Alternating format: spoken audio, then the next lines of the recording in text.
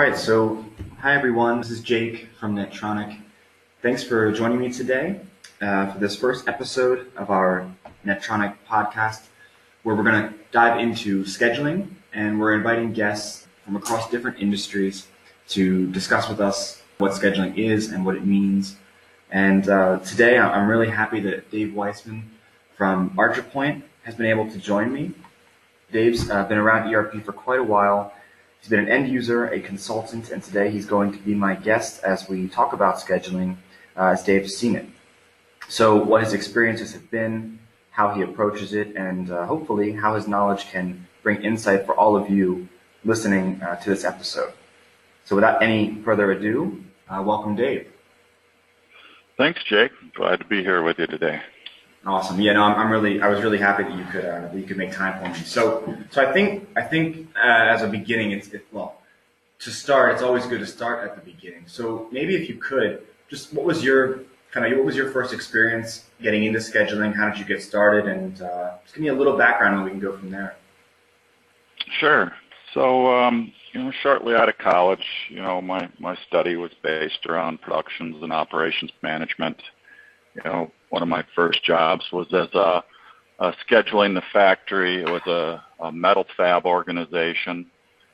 And, we had some basic systems that would, drive demand and, some basic MRP that would spit us out, some dispatch lists.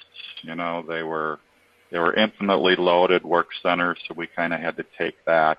And the goal was that we wanted to sequence the actual work in the metal fab shop. So we took the system-generated stuff, and then interestingly enough, this is kind of when a lot of the lean and the visual scheduling aspects were coming out.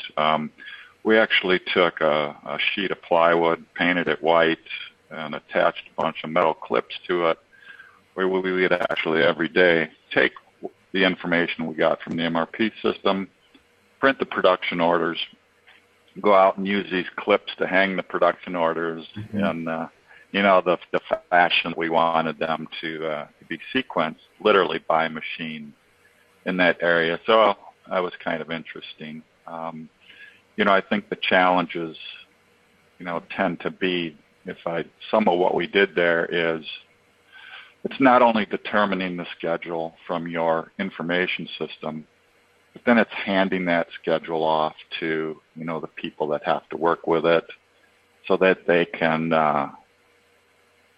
they're able to interpret and to execute accordingly. So, we kind of liked that visual aspect. So that was one of the things we did. That was kind of interesting. That was one of the first things I did in my scheduling career that was a little bit different, other than just handing someone a dispatch list and saying, here's your work for the day. Yeah, for sure. And so really that was just the physical act of going over and making a board that shows what was going to be worked on and what was going to be done. It's funny because in a lot of ways, these basic modes of operation, I think, in terms of visual scheduling, much has changed, but at the core of it, it's still very much that, right? It's still very much just being able to gain transparency and show that to everyone who's involved to hopefully know what they have to work on, for sure. So kind of segueing from that, from the beginning.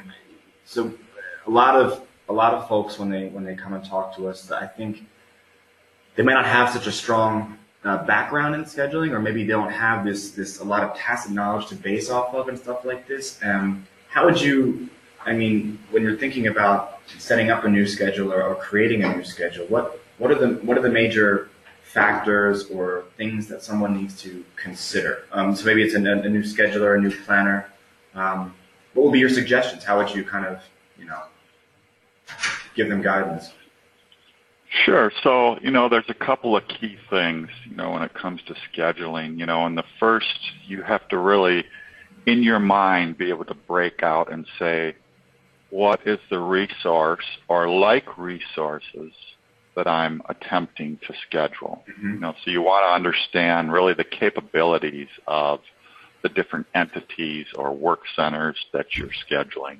And have those capabilities in front of you so that, because this is the constant challenge of a scheduler is they kind of sit between customer service and manufacturing, and they have to do this balancing act of the work that's flowing to them and how they parlay that into work for the factory. So really understand the resource that you're attempting to schedule. Mm-hmm. And then, on the flip side, you have to have a good understanding of the demand that's really flowing to you that you have to create this balancing act for. So, having a good understanding of those two, now you have to really, have an appreciation for on that resource side, mm-hmm. What is their skill level? Do you have an experienced manager that you can hand him a list for the day and he can sequence those 10 jobs accordingly? Or now is it your responsibility that they really want to know, hey, when you hand this to me, I want the work sequenced the way you literally want it to unfold, even within the given day. So you usually have one or the other of those where you have a very experienced shop person running that floor where you can just give them the daily report that says, hey, here's what we need to get done today. Mm-hmm. Or they might want the actual detail of, sequence for me how I should run this stuff. Gotcha. So you really want to understand, their capabilities to accept a schedule and work with it. And then that'll, more heavily determine what information you have to get to them. It's funny. So, as much as the world today, as much as all of what we're doing is heading towards this really, technology-driven, very, very, fast-paced environment where machines more and more are involved, there's still a very real sense of a human-to-human connection, especially in what you're just saying, when you're understanding, from a human scheduler point of view, if you have somebody competent on the shop floor, whether it be your master planner or master scheduling team, they need to understand what the resources are capable of doing, and understand what in a way what they prefer, because really what they prefer and the way their mode of operation, their way of working is going to create the highest return for everyone and happiness overall. So I guess we're still, as much as, like I said, we're moving towards this, very high-tech mode of operation, it's still very human in a way, right? Yeah, and it's an interesting point along those lines, Jake, is that even though we have tools that are very high tech, I still find that this piece of the operation seems to be very low tech. Quite often, folks are still working in Excel. They don't quite believe that their ERP system can give them the right information. Mm-hmm. So part of the goal of what I do when I'm helping people with scheduling is I have to help them understand and believe, first and foremost, believe and make the data system work for them so that they can, and I need to convince them that, look, the system's a very good calculator. If we give it the right rules, it'll produce results mm-hmm. that you can then parlay, forward onto your group.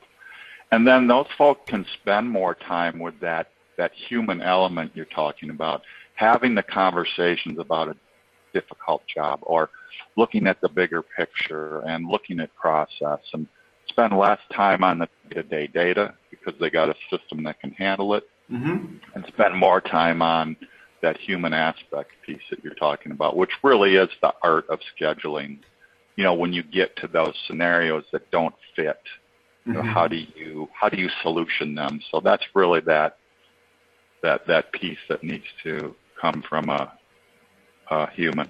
Yeah, that's for me at least, from my limited experience so far in the industry. I think it's a huge piece of insight from you. So just the fact that the human aspect is huge and it's still existent. So moving on, I guess, from creating a new schedule, what are some of the greatest challenges, or what do you find is most difficult when you're starting to make a schedule or create schedules? So now we have the pieces we need to worry about, so the resources and the demand of inflow, things coming in, and understanding these pieces. But what are some of the biggest challenges and difficulties that a lot of maybe young planners or scheduling teams, or not just young, but any scheduling team faces when they have to start creating a schedule?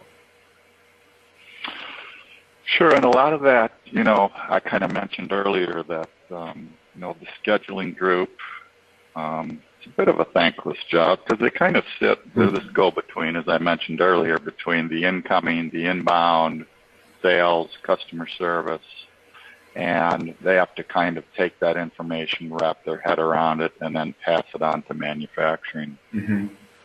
And those are two very different entities that the scheduler sits between.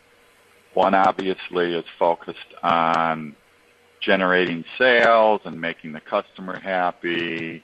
And on the other end, you've got a manufacturing operations that needs to make sure that they're efficient, that they maximize their utilization, mm-hmm. and that they, there's machines and equipment involved.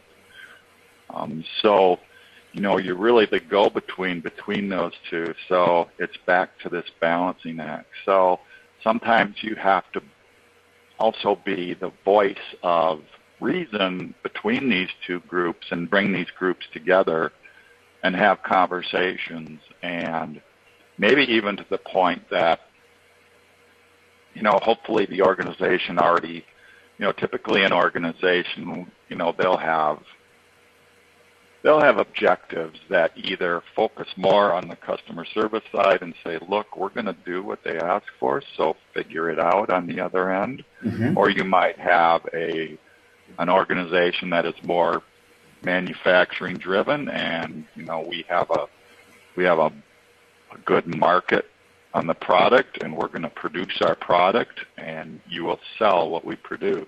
Mm-hmm. So again, you kind of have to understand what the environment is that you work in as a scheduler, but oftentimes you have to kind of be the voice of reason between these two groups, to be able to, work with the objective as to, are we more customer service driven? Are we more manufacturing driven? And, the sooner you understand that, the better you'll be able to match, to be the go-between between these two departments in an organization.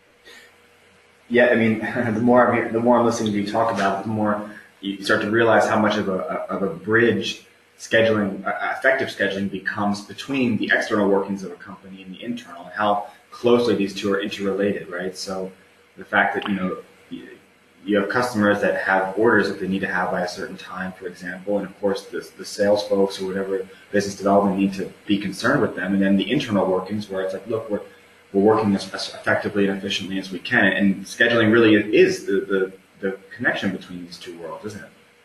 For sure, and you'll find yourself, you might end up talking to customers even, it might come to that point, as well as, you're talking to the guy that's running the lathe on the floor. So you really have both ends of the spectrum.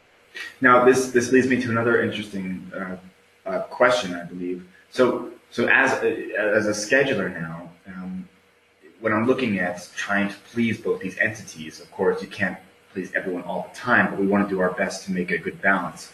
So for example, what's more important in a certain situation, to meet a job deadline or to maximize a resource capacity? Or how do I go about thinking about this? Sure. So obviously, we talk about balance, and but there will always be conflicts. Mm-hmm. So I think your role as a scheduler is to balance the best you can, and then being able to know when to elevate conflicts. Mm-hmm. And I don't know that it's necessarily the job of the scheduler to be able to solve that issue, mm-hmm. but definitely to be able to recognize them. The sooner they can recognize them, and then again being able to effectively talk with the person responsible for the inbound side of what's causing that conflict, and also to be able to work with the manufacturing side, bring those groups together, and and be able to present the data as well as have options without necessarily making the decision. Present the scenario, say, here are our options. Maybe you're offloading capacity to another work center. Maybe the manufacturing has to consider overtime, and understanding the cost of those options so that you can present your upstream and downstream clients with all the right information. So hopefully as a team, you're figuring out the solution. Yeah, no, for sure. And I think, like you said, it really comes back to this point that there is no black and white definite answer for a lot of these things. I mean, it's really completely situation dependent, and it sounds like you really need to make a call based off of your resources, your knowledge of what you're doing, and be flexible, be able to adapt to a situation. It sounds like, at least in your experience, that schedulers, more than anything, they really need to be adaptable, right? You need to be able to kind of to change with the situation at a moment's notice almost, right? Yeah, absolutely. I mean, you need to understand what all your options are and the capabilities of the organization to react, and that is part of that. I mean, that's where you really want a scheduler to spend his time. You don't want him spending his time on, slotting jobs. That the more you can get the calculated work done from your system, the more time you can devote to, this balancing and making sure that things run smoothly. I'm writing that down real quick because I really like that point. So the more you can get the system to calculate things, the more time, for example, the human scheduler can spend on really optimizing things and getting things to run smoothly. I think that's huge. Resolution and optimization then, because those things always exist. I mean, it never just flows, okay, I'm at 100% capacity, perfect. Let's see what tomorrow looks like. You'll have demand and excess capacity. You'll have material shortages. You'll have a machine breakdown. And you have to be part of the solution when those things arise. No, it completely makes sense in so many ways. So, Dave, first of all, thank you so much for all of this. As a final point, I think we've kind of already covered this in many of the questions and answers that have already come up, but maybe you have a final piece of wisdom. I'm not sure. Maybe you can just rehash. But for someone who's never really created a schedule before, or someone who maybe is struggling in the industry or just trying to figure out, okay, what's a piece of something I haven't really thought about? Do you have any, you talked a lot about balance, but any other kind of pieces of advice that you would give just to make them, maybe feel a little more comfortable moving forward? Or Sure. It's a bit of a recap, as you mentioned, but and this is twofold from both my experience as a scheduler and as a consultant helping schedulers is, it's back to that, make the ERP system work for you. Mm-hmm. If the data isn't there, let's get the data in place. Mm-hmm. If the rules aren't there, let's get the rules in place and let it do that's it. They're very good calculators. They're very good fast. They're fast. They can process a lot of data. And you can work, there's exception reporting. You only have to look at the 5 orders that you have to release today, regardless of the 1,000 lines of that MRP returns. Mm-hmm. You just filter it down and, these are the 6 things I got to work on today. So make use of these powerful systems. Make sure that you're working on an exception basis. Let the system do the work for the bulk of it, and then you address the couple that you need to address. So I can't stress enough to make the system work for you. Get help from your provider or someone that knows how to make it work for you. Don't just get intimidated. I see a lot of folks that, they can't get it to work for them, and they just immediately go offline into Excel. Mm-hmm. So now you're on an external database that nobody else can see. It really, it isn't fluent. It can't fit with the rest of the organization. So as soon as you go to that offline Excel spreadsheet, you're really kind of taking yourself out of the loop for for being efficient and effective. So I think it's really make the system work for you, and then, spend the rest of your time being a good scheduler from some of those human element things that we talked about. Yeah, no, I think that's that's a huge bit of wisdom, and I think that's really, really helpful. Dave, thank you so much for being on today and for answering these questions. I think this is really going to benefit a lot of folks who read the blog, but also listen to the podcast now. So once again, thank you a million times for doing this. I appreciate it. Well, thanks for having me, Jake. No problem, Dave. Well, have a good rest of your day. Thanks. Take care.